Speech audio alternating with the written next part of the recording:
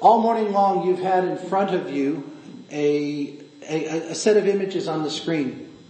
And below that is the title of my sermon. It's Living in the Land Between Eden and Nod. And during the worship team practice this morning, one of the people said, "What in the world? What is Eden and Nod?" And I don't have time this morning because of the limitations of time to go through all of the scriptures that deal with this. So we're just going to do a short little synopsis. First of all, you just heard me talk to the kids about what the Garden of Eden was.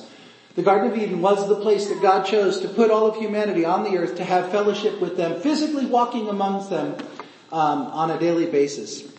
And that was the paradise. That was the place where God met with humanity. But God would not tolerate sin. And as a result of the rebellion of the first humans, they were cast out of the Garden of Eden. And it says in the third chapter of Genesis, if you take the time to go back and read it, you will see that God literally put an angel, a cherubim with a flaming sword, to guard the entrance to Eden so that the humans could not get back in. Why? Because God did not want humans to eat of the fruit of the tree of life and lock themselves in eternally in a sinful state. See, I always thought that it was that God was like, I don't want them in here now because they're bad. But that wasn't it. It was a loving act that God did. God said, I see the sinful state you're in. You're not in right relationship with me, and I don't want you to spend eternity that way. And as a result, you're barred from having access to the tree of life. And so they had to live outside of Eden. They still worshiped God. They still served God. They still loved God. But they didn't have the day-to-day, face-to-face interaction with God as they did in the Garden of Eden. And then if you get into Genesis chapter 4, you see that Adam and Eve have children, Cain and Abel. It says that Cain worked the ground and Abel worked the flocks, the sheep and the goats. And it ended up that when Cain tried to offer an offering to God, it wasn't acceptable. And it wasn't that Cain offered the wrong kind of offering. It was that his heart was not right before God. And that's evident because when God confronts Cain about his attitude problem, he says, if you do right, you'll be right. You'll have a right relationship with me. But if you want to be angry and sullen and mean and nasty, this is how you end up in the state that you're in. And the end result was, instead of Cain changing his heart, he got more sullen, more upset, more angry, jealous of his brother, and ended up striking and killing his brother. Then God confronts Cain for his heinous sin of murder. And he says, you are out, completely out. You can no longer have fellowship with me. I will no longer have relationship with you. You are gone. I will not find anything acceptable about you. And it says in the last part of chapter 4 of Genesis that Cain went and lived in the land of Nod. The word Nod basically means wandering. He was separated from God. He was no longer righteous. He was no longer in right relationship with God. And he was doomed, if you will, to wander the earth in that darkness, in that aloneness. So if you look at the screen, I have Nod represented on the left side of the screen by a banner or a section that is gray. And there's this sense that it's not completely black, because complete blackness would be no light at all. There was light. God was ever wooing, ever drawing Cain back. But he was unwilling to change his heart. And so he was walking around in this dark gray world spiritually. And miserable for the rest of the time he was on the earth, as far as I know. I don't think he ever made right with God. Well, as you heard me tell the kids, the book of Romans tells us that every single human being is in that same state. All of us have sinned. All of us have fallen short of the glory of God. All of us are under the penalty of death, this spiritual death, separation from God, because of our own selfish sinfulness. We are all, in effect, walking around, wandering in this land of Nod, this semi-dark, very, very tiny little bit of light where God is wooing and drawing us to the light of God, if you will. And as long as we would continue in this sinful, selfish, self-centered, I'm going to have my own way, I'm going to do my own thing, nobody's going to tell me what to do, you continue being stuck in this dark, dank, sinful, backbiting world. You remember last week when I was talking in my sermon about wouldn't it be wonderful if every single human being exhibited the fruit of the Spirit, was Christ-like in the way they lived? What would our world be like? Well, see, now let's think back to that thought. The reality is not every single human being on the face of the earth does exhibit the fruit of the Spirit. There is almost exactly opposite of the fruit of the Spirit being exhibited in most of the human beings. And that's what this idea of Nod is. Living in this dark, spiritually dead, separate from God world where it's all, dog eat dog, me, selfish. I'll do anything I can to get myself up at the top of the heap, even if it means I have to step on you to do it. That's what every single human being lives in. And God the Father, God the Son, God the Holy Spirit, from the time of your birth, is wooing and drawing you with their love, saying, come to us. We love you. We desire relationship with you. And at some point, every single human being, at least one time in their life, is faced with a decision. Am I going to acknowledge my sinfulness before the Almighty? Am I going to confess my sins, to repent of my sins, and to enter into right relationship with God through the blood of Jesus Christ? And if they do, they leave the land of Nod, and on the graphic you see they come before the cross. And they humble themselves and they kneel down before the cross and they say, I acknowledge that Jesus is the only way for me to get to the Father. The sacrifice of Christ on the cross is the only way for me to get to the Father, to have right relationship. And so I give up who I am. I confess my sins. I confess that I am not a good person. I confess that I have been selfish. And I ask God to forgive me of my sins and to make me right in His eyes. And if you want to talk about the theology of this second phase of our walk on this earth, leaving the land of Nod, that very first band, if you will, that very first section of what it means to come into spiritual life is called initial sanctification. That's the theological term. Initial sanctification. What happens when you're initially sanctified? You become a Christian. Your sins are forgiven.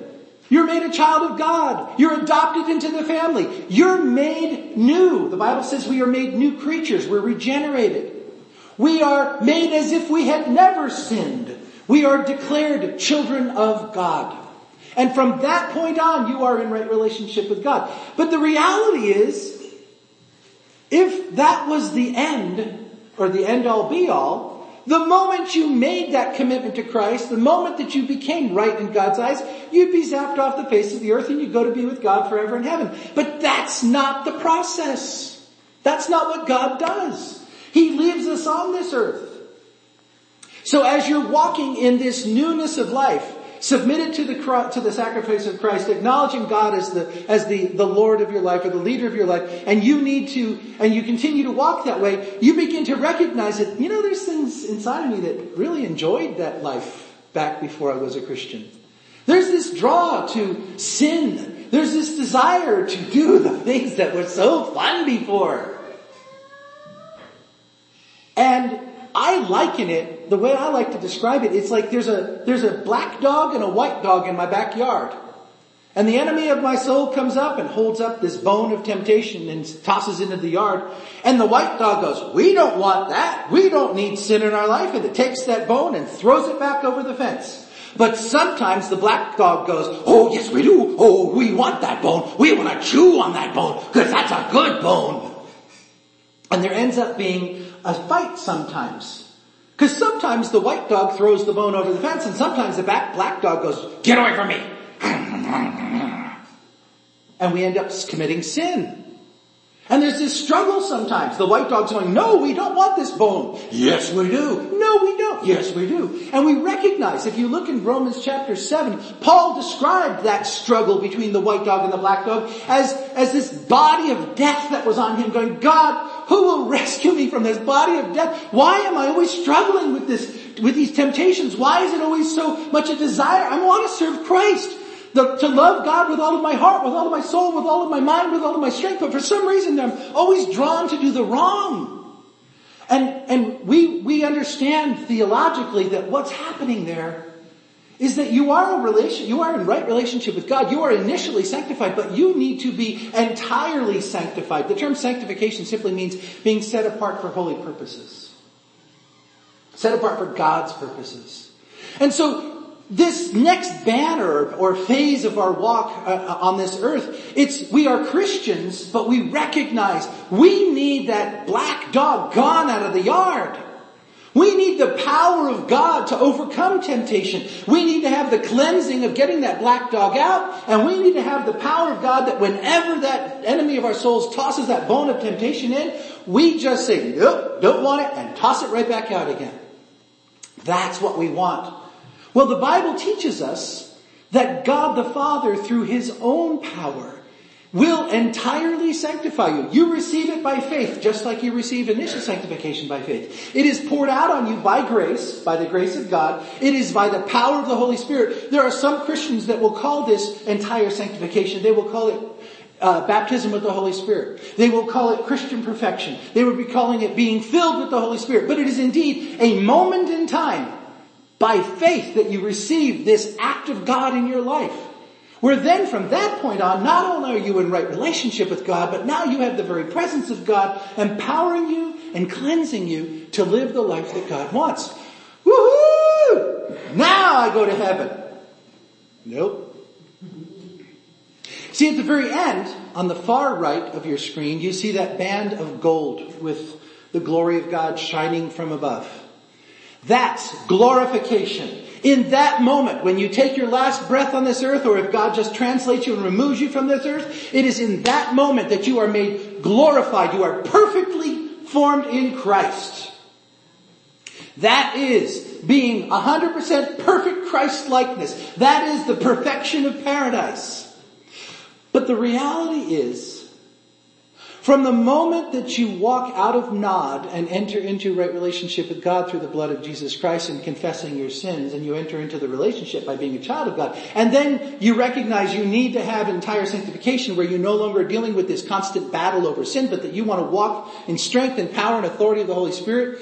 You want to walk there. But from that moment on until the time that you die, it could be 50 years on this earth. Could be only 5. Could be a couple of years. Who knows? That's up to God. But there's this span of time where you are learning to be more and more and more Christ-like. Now, in the colors of the liturgy, the colors of the church, the color green is for ordinary time. And that's why I chose the color green for this band. Because for most of us, this is not a time of incredible, fabulous, glorious God moments. They happen, but they're not every day, and they're not every moment. This time of green, from the time that I have entered into relationship and I have the power of the Holy Spirit guiding me and empowering me and cleansing me, from that point until the time I die, it's usually just life. Riding to work, riding home from work, cooking meals, washing the laundry, interacting with my neighbors, trying to rear my children, trying to live life. But the whole time of trying to live life, I'm doing so as a regenerated, adopted, forgiven, justified believer in the Lord Jesus Christ, who has the Holy Spirit of God empowering me and filling me and cleansing me from all sin, so that I can walk in what it looks like to have Christ-likeness. The theology of all of this, it's called progressive sanctification, where initially, in a moment, in an instant, God, the Holy Spirit, writes me back into right relationship with God. Entire sanctification, God instantly, in a moment by faith, makes me clean and empowers me to live the life that God wants. And in glorification, in an instant, by the power of God, I am made exactly like Jesus. But for that green band, it's me and God walking together. It's me and God living together. And I want to share with you a couple passages of scripture that talk to me about this green. First of all, turn with me to the book of 1 Peter. 1 Peter is found just towards the very end of your Bible. It goes Hebrews, then James, then 1 Peter, then 2 Peter, then 1st, 2nd, and 3rd John, then Jude, then Revelation.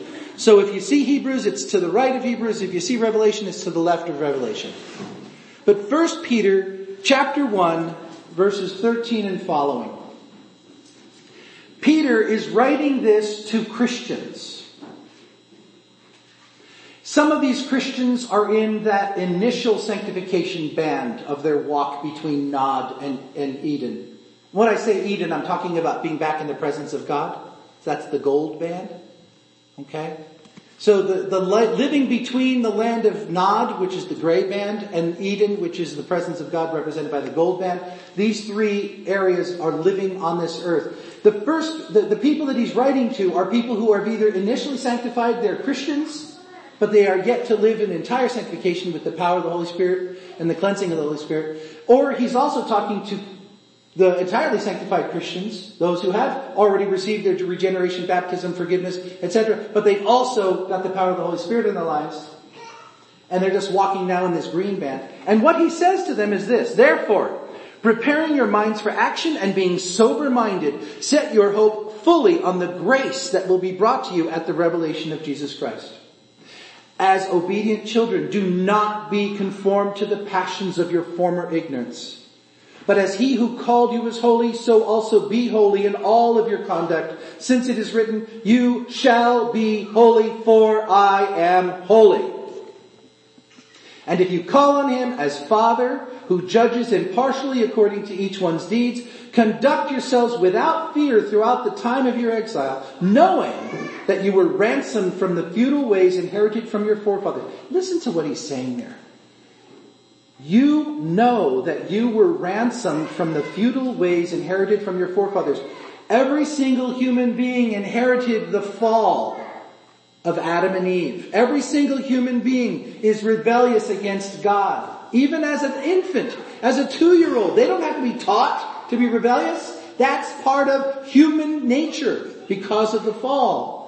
Knowing that you were ransomed from the futile ways inherited from your forefathers, not with perishable things such as silver and gold, but with the precious blood of Christ, like that of a lamb without blemish or spot. He was foreknown before the foundation of the world, but was made manifest in the last times for the sake of you who through him are believers in God, who raised him from the dead and gave him glory, so that your faith and hope are in God. Now, what is all this saying?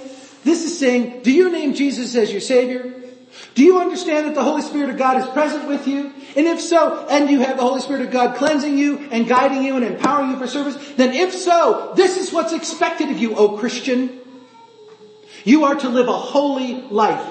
You are no longer to hold on to the futile ways that you had before you were in right relationship with God. You are no longer to submit and succumb to all of that. You are to walk in holiness and purity and power. That's the calling of all Christians. Period. What does that look like? Some people like to put together lists. Personally, I hate lists. I think you should just live the life listening to God, learning to hear God's voice. Remember what we talked about last week? The bluing. Learning how to discern the voice of God and then walk in that. That's what I believe this green band is. I almost made it blue, but I was like, no, I don't want to.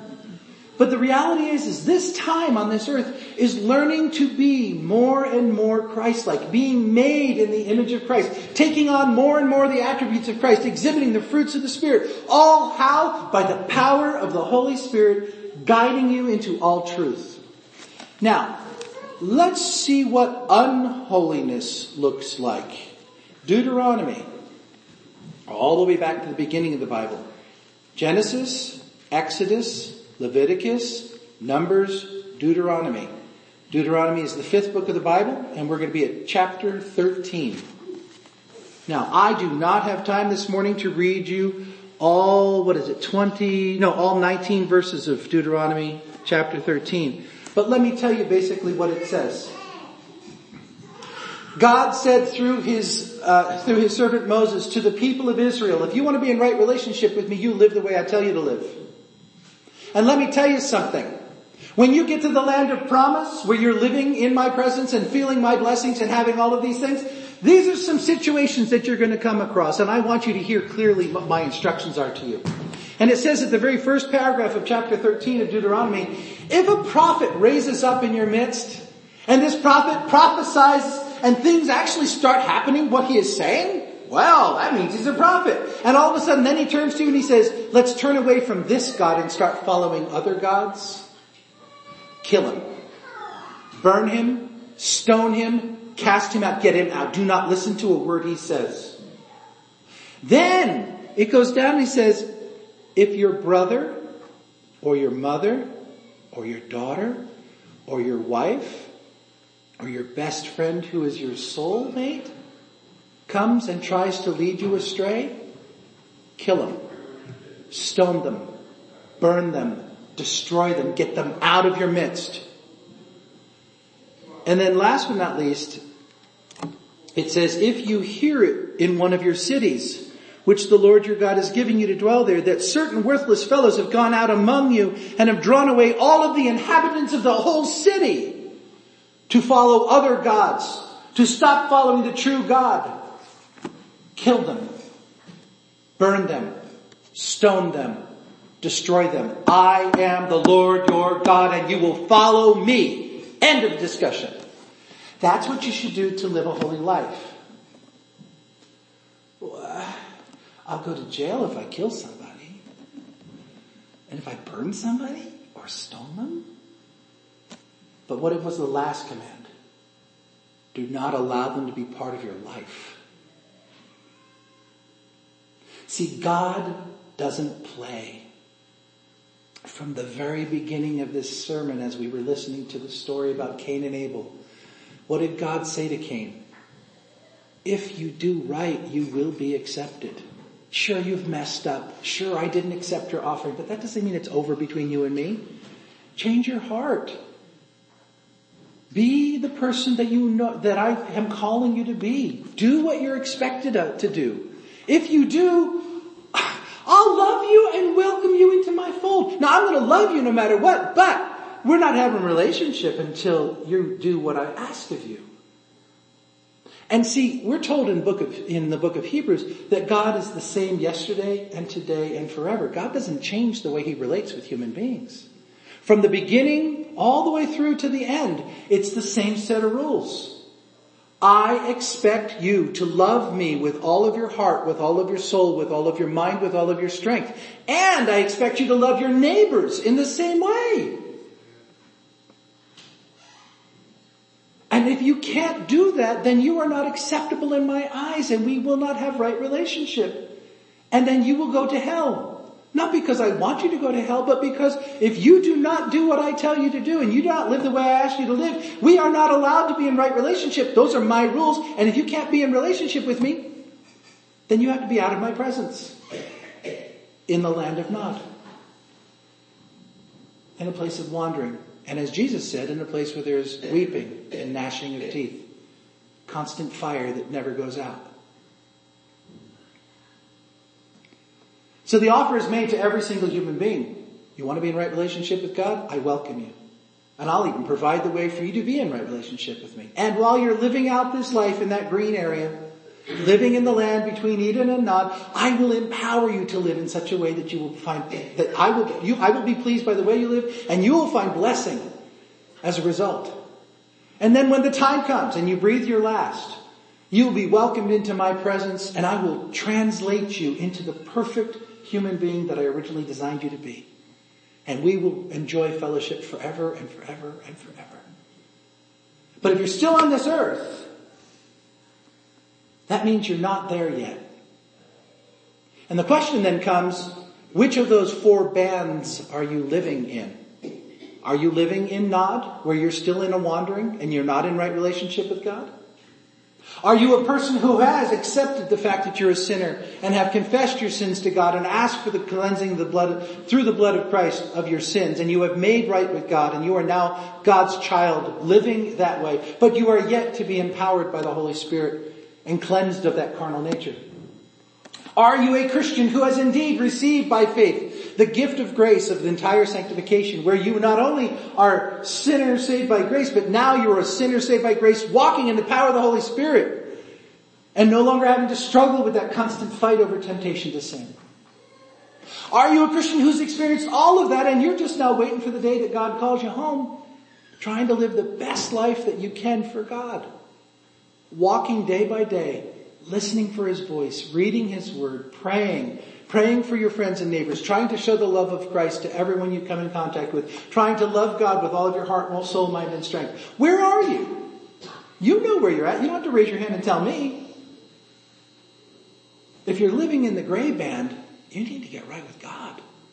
If you're still stuck at the foot of the cross and you still struggle on a regular basis with sin, you need to get on your face and say, God, I'm done. I can't live like this. I need your presence. I need your power. I need to be cleansed of this carnal nature. I need to be entirely sanctified. And if you're already walking in all of that, then your goal should be to be every day getting more and more and more like Jesus. Not on your own strength, through the power of God living through you. However, there are certain requirements that you must do. And like we talked last week, that includes rooting out the sin or the cancer that's trying to inhabit your life. It means cutting off relationships if necessary. It means walking in holiness and purity to the best of your ability. It means if this is the edge of the cliff, set your fence 10 to 15 feet earlier than the edge of the cliff, so there's no chance of you going over the edge and falling into sin. That's what it means to live a life that is pleasing before God, to be holy, following the tenets that 1 Peter tells us, to be holy as God is holy. It's simple. It's simple. The key is easy. Let go. Let God be in charge. Where are you? Let's pray.